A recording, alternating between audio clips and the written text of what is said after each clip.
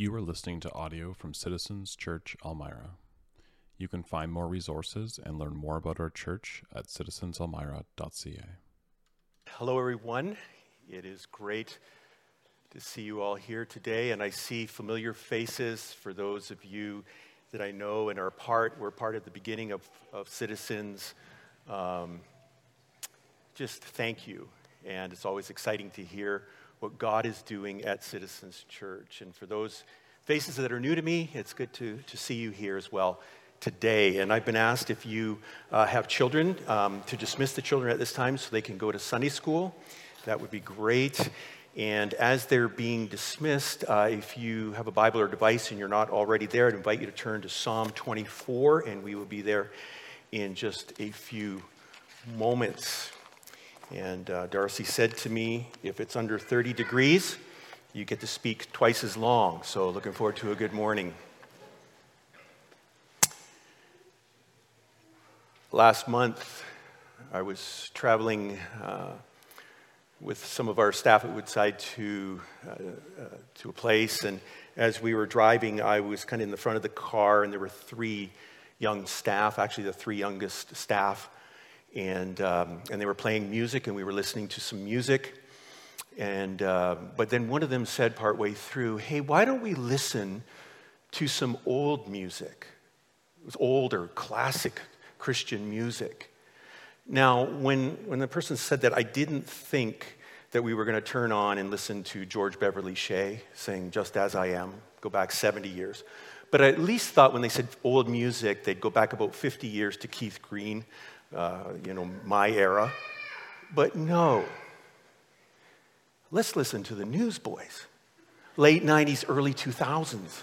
And I'm like, that's old? Today, as we continue in your series through the book of Psalms, 150 Psalms, and I hear in the next number of years, that's the goal, and that is awesome. But this actually is the classic playlist of the people of God. This is the oldest playlist of the people of God. All of these songs, 150 songs or prayers to this God. And I want to encourage you as you journey through life to read these Psalms and, in a sense, sing them to God. So when you maybe are going through life and things are not going your way and you're wondering, what's the direction of my life? You turn to Psalm 23 and you sing, "The Lord is my shepherd." When you're going through a very difficult time and something maybe suddenly has come upon you, you turn to Psalm 121 and you say, "Where does my help come from?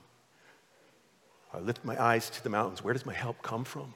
My help comes from the Lord, the maker of heaven and earth." When you're journeying through life and maybe you see some people that are not good, they're wicked or they're evil, and you maybe begin to envy them, or you think, why are they getting away with what they're doing? You turn to Psalm 73 and you go into the sanctuary of the Lord and you realize their end, and that you have made the sovereign Lord your refuge. And then when you maybe feel like, do I really have any value or worth? I'm not like this or like that, or do this or do that. You turn to Psalm 139 and you realize that a sovereign God made you and knit you together in the secret place, that he has made you fearfully and wonderfully. Today, as we look at Psalm 24, as you journey through life, this is a psalm to remind you, to remind me, that there is a King of glory, and that we were made not only to live for his glory, but to celebrate and enjoy his glory. Maybe today you might be here and you're unhappy, or you're anxious, or you're disappointed, or you're jealous. You need to see the glory of God. His revelation of his glory is a gift to us. So as we look at this psalm, again, the Hebrew word we see from Genesis to Revelation, it's the story of this glorious God. And as we read his story, we read he's a God of glory. Glory, the Hebrew word, is kavod, which means weighty. It also means beautiful. So it's this idea of his worth, his greatness, but it's also his beauty, his goodness. that as I read and you read Psalm 24, we're reminded of this King of glory. And his glory is this outshining, really, of who he is. It's the manifestation of his attributes, his characteristics, his perfections. So as you journey through life, you want to behold this King and his glory. It's a gift to you, and we need to learn to do it. Last month, just before we begin looking at the text, last month, my wife Lisa and I celebrated our 29th anniversary. And can I share what I got for her with you? I wrote 150 songs telling of my greatness and goodness, telling her what I was like and how wonderful I am. And I said, honey, these are for you so that you can sing them back to me and celebrate me. Okay, that didn't happen. But God, because of his glory, it's an intrinsic glory, gives you the gift of beholding it and enjoying it. And so may God speak to you today that you may just get a little more glimpse of his glory. Psalm 24, and what I've done is I've kind of divided up this psalm into 3 verses to sing as you journey through life. So the first verse is you learn to sing his greatness. That he is your creator, that he is your sovereign ruler. Psalm 24, verses 1 and 2. The earth is the Lord's and everything in it, the world and all who live in it. For he founded it on the seas and established it on the waters. So David begins to get our focus on the Lord, but notice he gets it onto the earth. Now the earth is the abode of man. It's our space. Now, why does David, when he's going to talk about the glory of this God, and really this psalm is about this God of glory, King of glory, and the intersection that he has with all humanity, with you, why does he begin rather with, instead of God's space, heaven is the abode of God, why does he begin with man's space? The earth and everything in it and everyone in it belongs to him because he established it, he founded it, he created it. Why does he do that? Because he wants us to understand that the earth that we live on actually belongs to him. We live on this planet because of his greatness. He created. In fact, in another song that David wrote, and I believe you went through this song a number of weeks ago, but in Psalm 19, David says, the heavens declare the glory of God. The skies proclaim the work of his fingers. Day after day, they pour forth speech. Night after night, they reveal knowledge. In other words, David says, God, your created universe, your created order, including the earth, everything just won't shut up about you. And we look at the universe and we're learning more and more just how big it is and how detailed it is. We realize this God of glory is a God who is intelligent and wise and powerful. When we look at the diversity and beauty of what he's created, we realize this God is creative and artistic and beautiful. These are his attributes, manifestations of who he is, of his glory. And these attributes or perfections aren't measurable. For us, we're finite, so things are measurable, right? If I was to ask today, who is the most powerful person in this auditorium? We'll use the measure of bench pressing weight, who can lift the most? Anybody want to you could stand up and say, I can do 300. Anybody? Come on now, don't be shy. 300 pounds? Okay, if you can do it, enjoy it, because when you get older, it starts to, okay. But we can measure that with God's attributes. There's no measure. So when we say God is powerful, and to enjoy that, it means that you can't say, oh, God is this powerful, and after that, he can't do anything. No, it's infinite. He's infinitely wise, infinitely powerful, infinitely beautiful, infinitely creative. And so David gets our eyes on the earth. It's the Lord's. It's telling about this great God.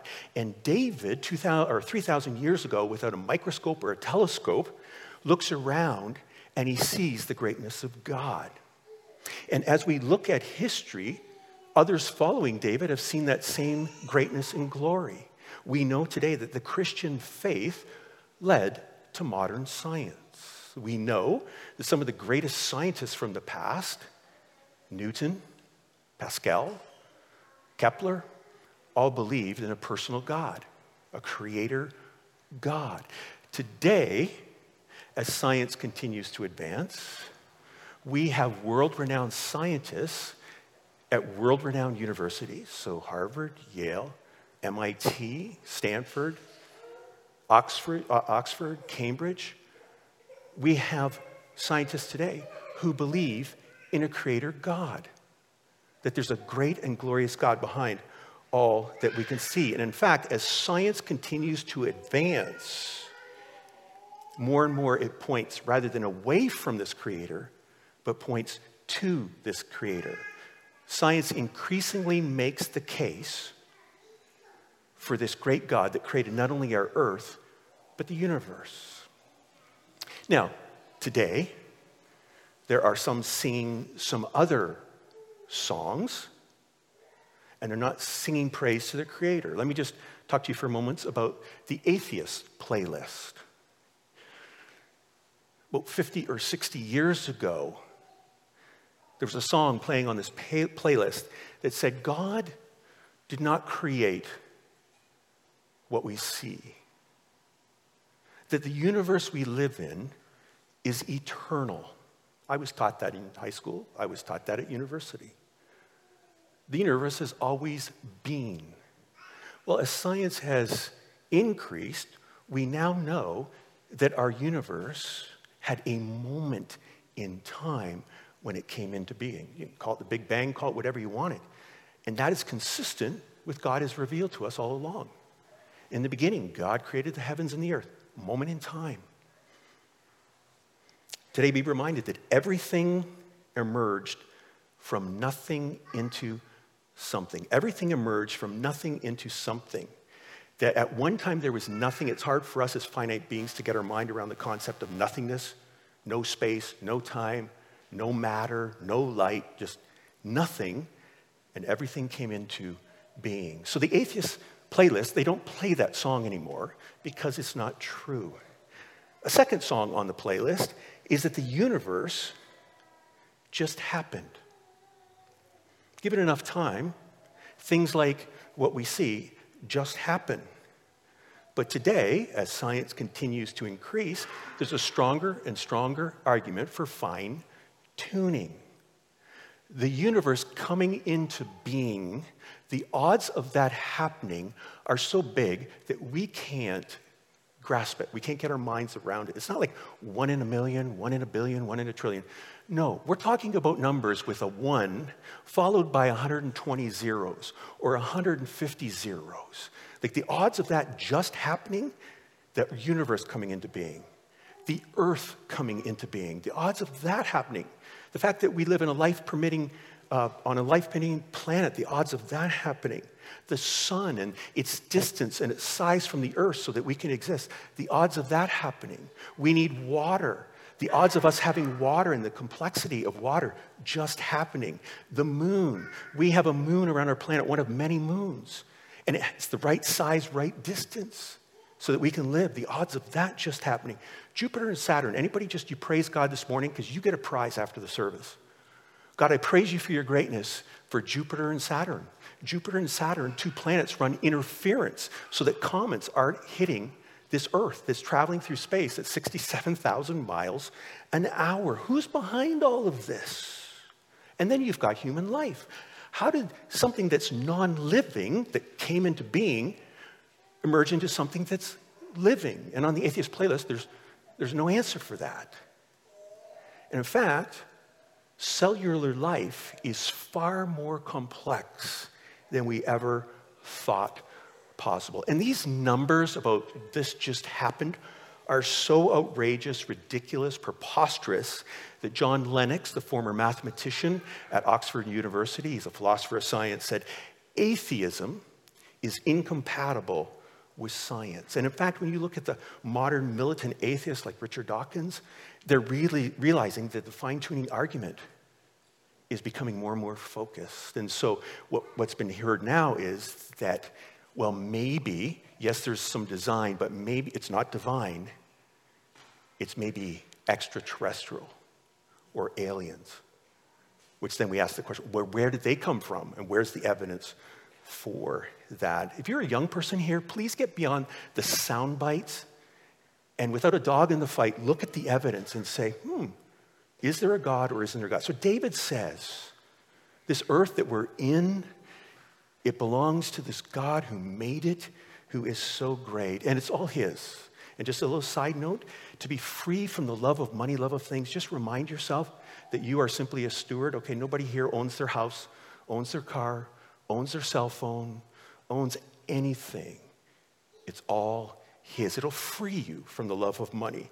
And also notice here, there's something that we find here that's found in other places in Scripture. Not only is he our creator, the one who rules over all things, we call him our sovereign creator. So nothing happens in your life by accident or chance. Good and bad, God is sovereign over it all. But it's not only that he is the ruler over all, but he is the rightful ruler over all. If you're like me, you can't figure out sometimes why there's suffering and evil in our world and why things are the way they are. But God in his infinite wisdom is working out his decreed plan. It's his rightful rule. And by the way, when you understand more and more the sovereignty of God in your life, it brings peace, it brings comfort, but it also brings strength and confidence. So I want to ask you today, are you singing the greatness of God?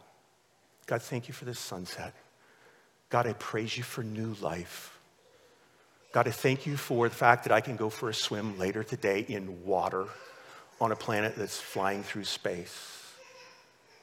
David says, the earth is the Lord's. He is a great God. Second verse, you sing his goodness. And he refers to God as the giver of salvation and the God really of every blessing. Verses 3 and 4. Who may ascend the mountain of the Lord? Who may stand in his holy place? The one who has clean hands and a pure heart, who does not trust in an idol or swear by a false god. Heaven, the abode of God, is sometimes in Scripture referred to as a high mountain or a holy mountain. And so here we are on earth, the abode of man, and David asks the question, who here can stand in the presence, the abode of God? Who can do it? And David says, the righteous person can stand in his presence. Notice what he says. The one who has a pure heart. There's no impure motives, impure thoughts, impure actions, who's not trusting in any idol, anything God has made. He's right with God. And it's the one who is right with fellow man. He's got clean hands. He doesn't swear by a false god. He's not deceitful. All for justice. He always does what is just. David says, the righteous person, the person that's right before God, right with man, that person can stand in his presence. For you, if you want to stand in God's presence, if you're righteous, you can do it. Paul says in Romans 3, there is none righteous, none good. Paul says in Romans 3, for all have sinned and fall short of the glory of God. So is David here teaching that we can somehow try really hard and make it and be right? Not at all. Look what he says in verses 5 and 6. The righteous person, they will receive blessing from the Lord and vindication from God their Savior. Such is the generation of those who seek him, who seek your face, God of Jacob. David says that this is a God who is good. He is forgiving and gracious and righteous. He makes people that aren't right, right. David, is he thinking about Jesus on the cross? No. David didn't know Jesus, but he knew that God would send a Messiah to do something for people that the people couldn't do for himself. So David, in a sense, was looking forward to what God was going to do in Jesus on the cross. We are looking back to what God has done for us in Jesus on the cross, so that sinners, as we just sung this morning, that are unrighteous can be made righteous, not because of their efforts, but because they receive the gift of his righteousness, the gift of his salvation. And not only that, but as James would say, every good and perfect gift comes from the Father. That every good thing in your life is from this good God. And it's that person that can stand in God's presence. That's the story when you read your Bible about this God of glory, that you don't just waltz into his presence. That's why we have the story of the tabernacle and the temple and the cross, so that God has made a way for us to come into his presence. We just don't waltz into his presence. Earlier this week, I was up in Muskrat Dam in the far north. I like to refer to it as about 2 blocks from the North Pole, but met with some indigenous people there, and we're thinking of partnering with them there. And I was introduced to about 5 chiefs and got talking to 5 chiefs. And one of them was in Ottawa a lot, but here's how he was described as I was introduced to him. Oh, this person met the Queen. How would you like to have that tag along you? I met the Queen. I mean, maybe I'm taking it for granted, but none of you were at the Queen's Platinum Jubilee last month.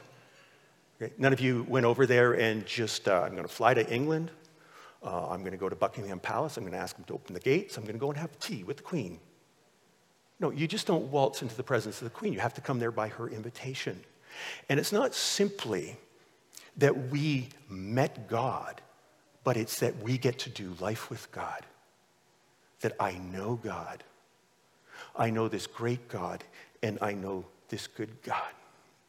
Parents, can I encourage you that you would pray that your children would see the glory of God, who he is, how great he is, and what he's done, how good he is.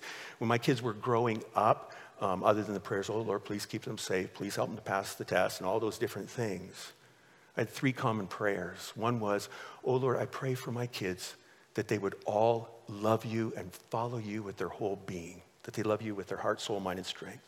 And oh Lord, I pray that my kids would be a blessing to people in life, that they would love their neighbor as themselves. But the prayer above that, and the one I still pray today, oh God, I pray for my 3 kids that they would see your glory. Because once you get a glimpse of the glory of God, his greatness and goodness, you don't have to drag yourself to church and say, oh, I got to worship him again. No, worship is a natural byproduct of seeing the glory of God. Parents, pray for your kids. You need to bring them to church, to Sunday school, to be intentional that they learn about this great and good God. One of the things in the Christian faith is that it doesn't start with becoming. Your kids don't become like God by just, I'm going to do that. No, the Christian faith is beholding. What we behold, we become. And when they behold who God is and what God's like, then they can become like that. Challenge, the problem is in our culture, people are beholding other things. I was just reading this week about how Instagram has caused a generation of girls to be sad, lonely, and anxious. And in this study, they found that these young girls looking at Instagram found they had the fear of missing out. I guess you guys call it FOMO. Where's our young people? FOMO, right? Fear of missing out. They're like, oh, look at her. Look at her. How come, like, look at me. They're having such a good time. And then it also led to jealousy. Oh, I wish I was like her. Like, look at me. And what's happening is, as you behold that. You become jealous. You feel worthless. What if you taught your kids to behold this God?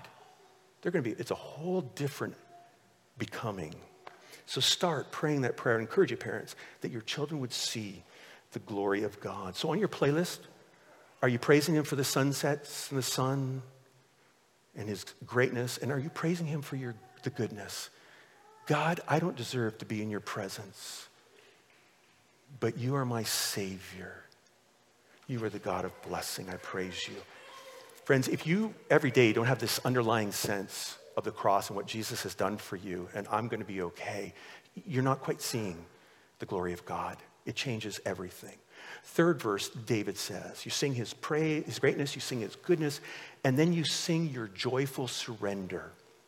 Verse 7, lift up your heads, you gates, be lifted up, you ancient doors, that the King of glory may come in.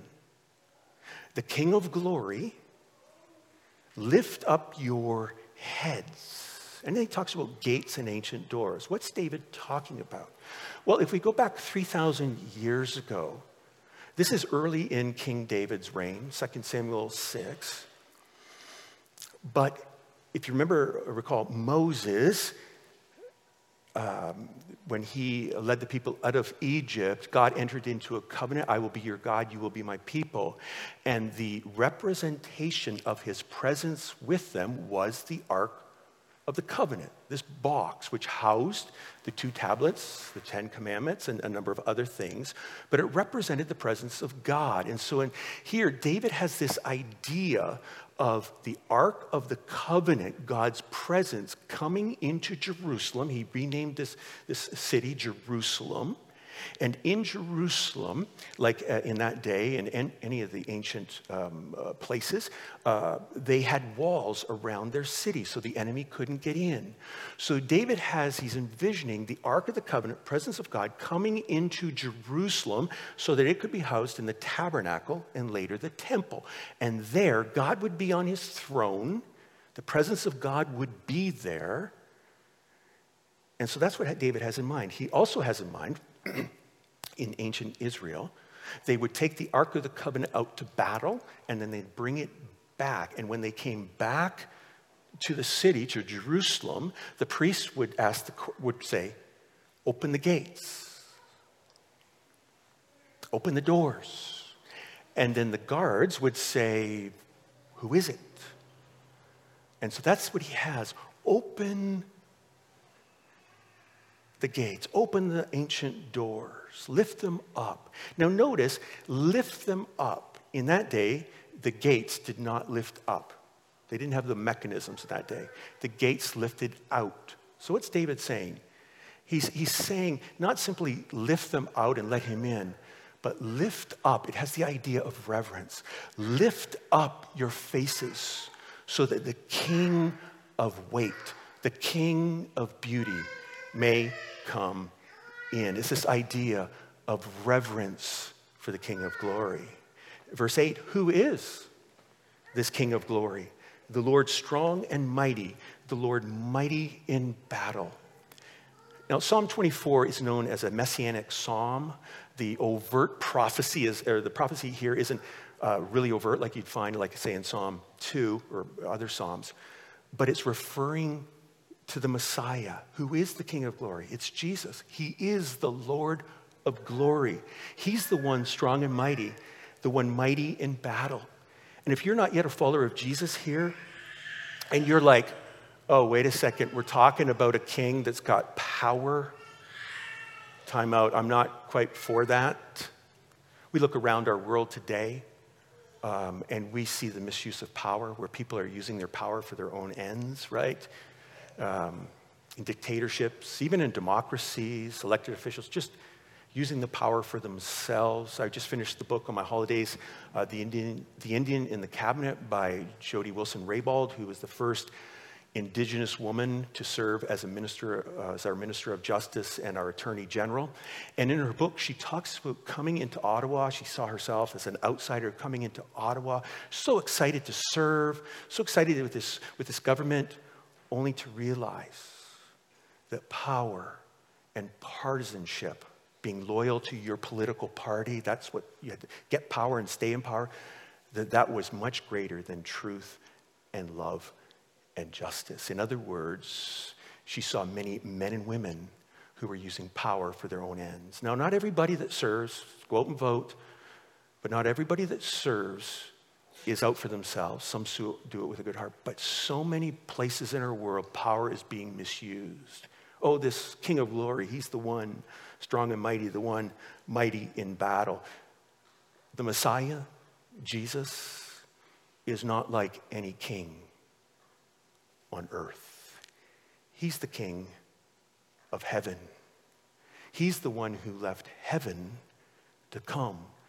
As the song goes in Philippians 2, the one who is in very nature God did not consider equality with God something to be grasped or something to be used to his own advantage, but he used it for our good. And John, one of the followers of Jesus in John 1 says, in the beginning was the Word, and the Word was with God, and the Word was God, talking about Jesus, and the Word became flesh and dwelt among us, and we saw his glory. And Jesus said, just before he goes to the cross in John 17, he prays for us and for our unity. He says, Father, I want those you've given me to be with me and see my glory. Not only his greatness, but his goodness. The King that we open our hearts to is a King who used his power for our good. And when you realize Jesus died on the cross for you, that you are seen and known and loved, that you don't have to be like so-and-so on Instagram, that you can just be you, that he loves you, and he did that for you. You not only surrender to him, you joyfully surrender. Oh God, let me see more of your glory. Until the day when, as John says in Revelation 21, when he sees the new heaven, abode of God, and the new earth, abode of man, when they merge together and where Jesus will be with his people. That you, if you're a follower of Jesus, you will see God in the face of Jesus. It's joyful surrender. Verses 9 and 10, David says, lift up your hearts, you gates. Lift them up, you ancient doors, that the King of glory may come in. Who is he, this King of glory? The Lord Almighty, he is the King of glory. On your playlist, is there a surrender? Oh Lord, I'm starting to live for myself or live for things that ultimately don't matter. Give me an eternal perspective. Help me to realize where I'm headed. Help me to realize my future. Do you know how rich you are if you are a follower of Jesus? You're united to the one who is the King of glory, who owns everything on earth, everything in the universe, and he has made this ridiculous promise to us that for the ages to come, he's going to share his glory with you and with me. He's going to share his greatness and his goodness. And we can speculate as to whether we're going to have Moose Tracks ice cream in heaven, whether we're going to play hockey in heaven. But the reality is, we don't know. He hasn't defined that for us. But we will be with him for all eternity. We will be with the King of glory. Paul knew that King of glory. That's why he said to the church at Corinth, whether you eat or drink, even the most mundane things, whether you eat or drink, or whatever you do it all for the glory of God. So that when you're even eating and drinking, people could say, wait a second, there's something, wow. Yeah, you're all about his greatness and his goodness. And then with the church at Colossae, he would say to them, since then you have been raised with Christ, past tense. I'm not hoping to get to heaven someday. I'm already seated at the table with Christ, Ephesians 2, but in Colossians 3, he says, since then you've been raised with Christ, set your hearts on things above, where Christ is seated at the right hand of God. Set your minds on things above, not on earthly things, for your life is now hidden with Christ in God. When Christ, who is your life, when Christ appears, then you also will appear with him in glory. Do you know this King of glory? Do you know how rich you are? Can I encourage you today to continue to behold him and sing to him, his greatness, his goodness, your surrender. And if you've yet to make that commitment to Jesus, you're checking him out. The invitation is not to make him king. He already is king. The invitation is for you to bow and surrender to his kingship. And then you will find, as you seek him, you will find more and more joy and peace and love in your life.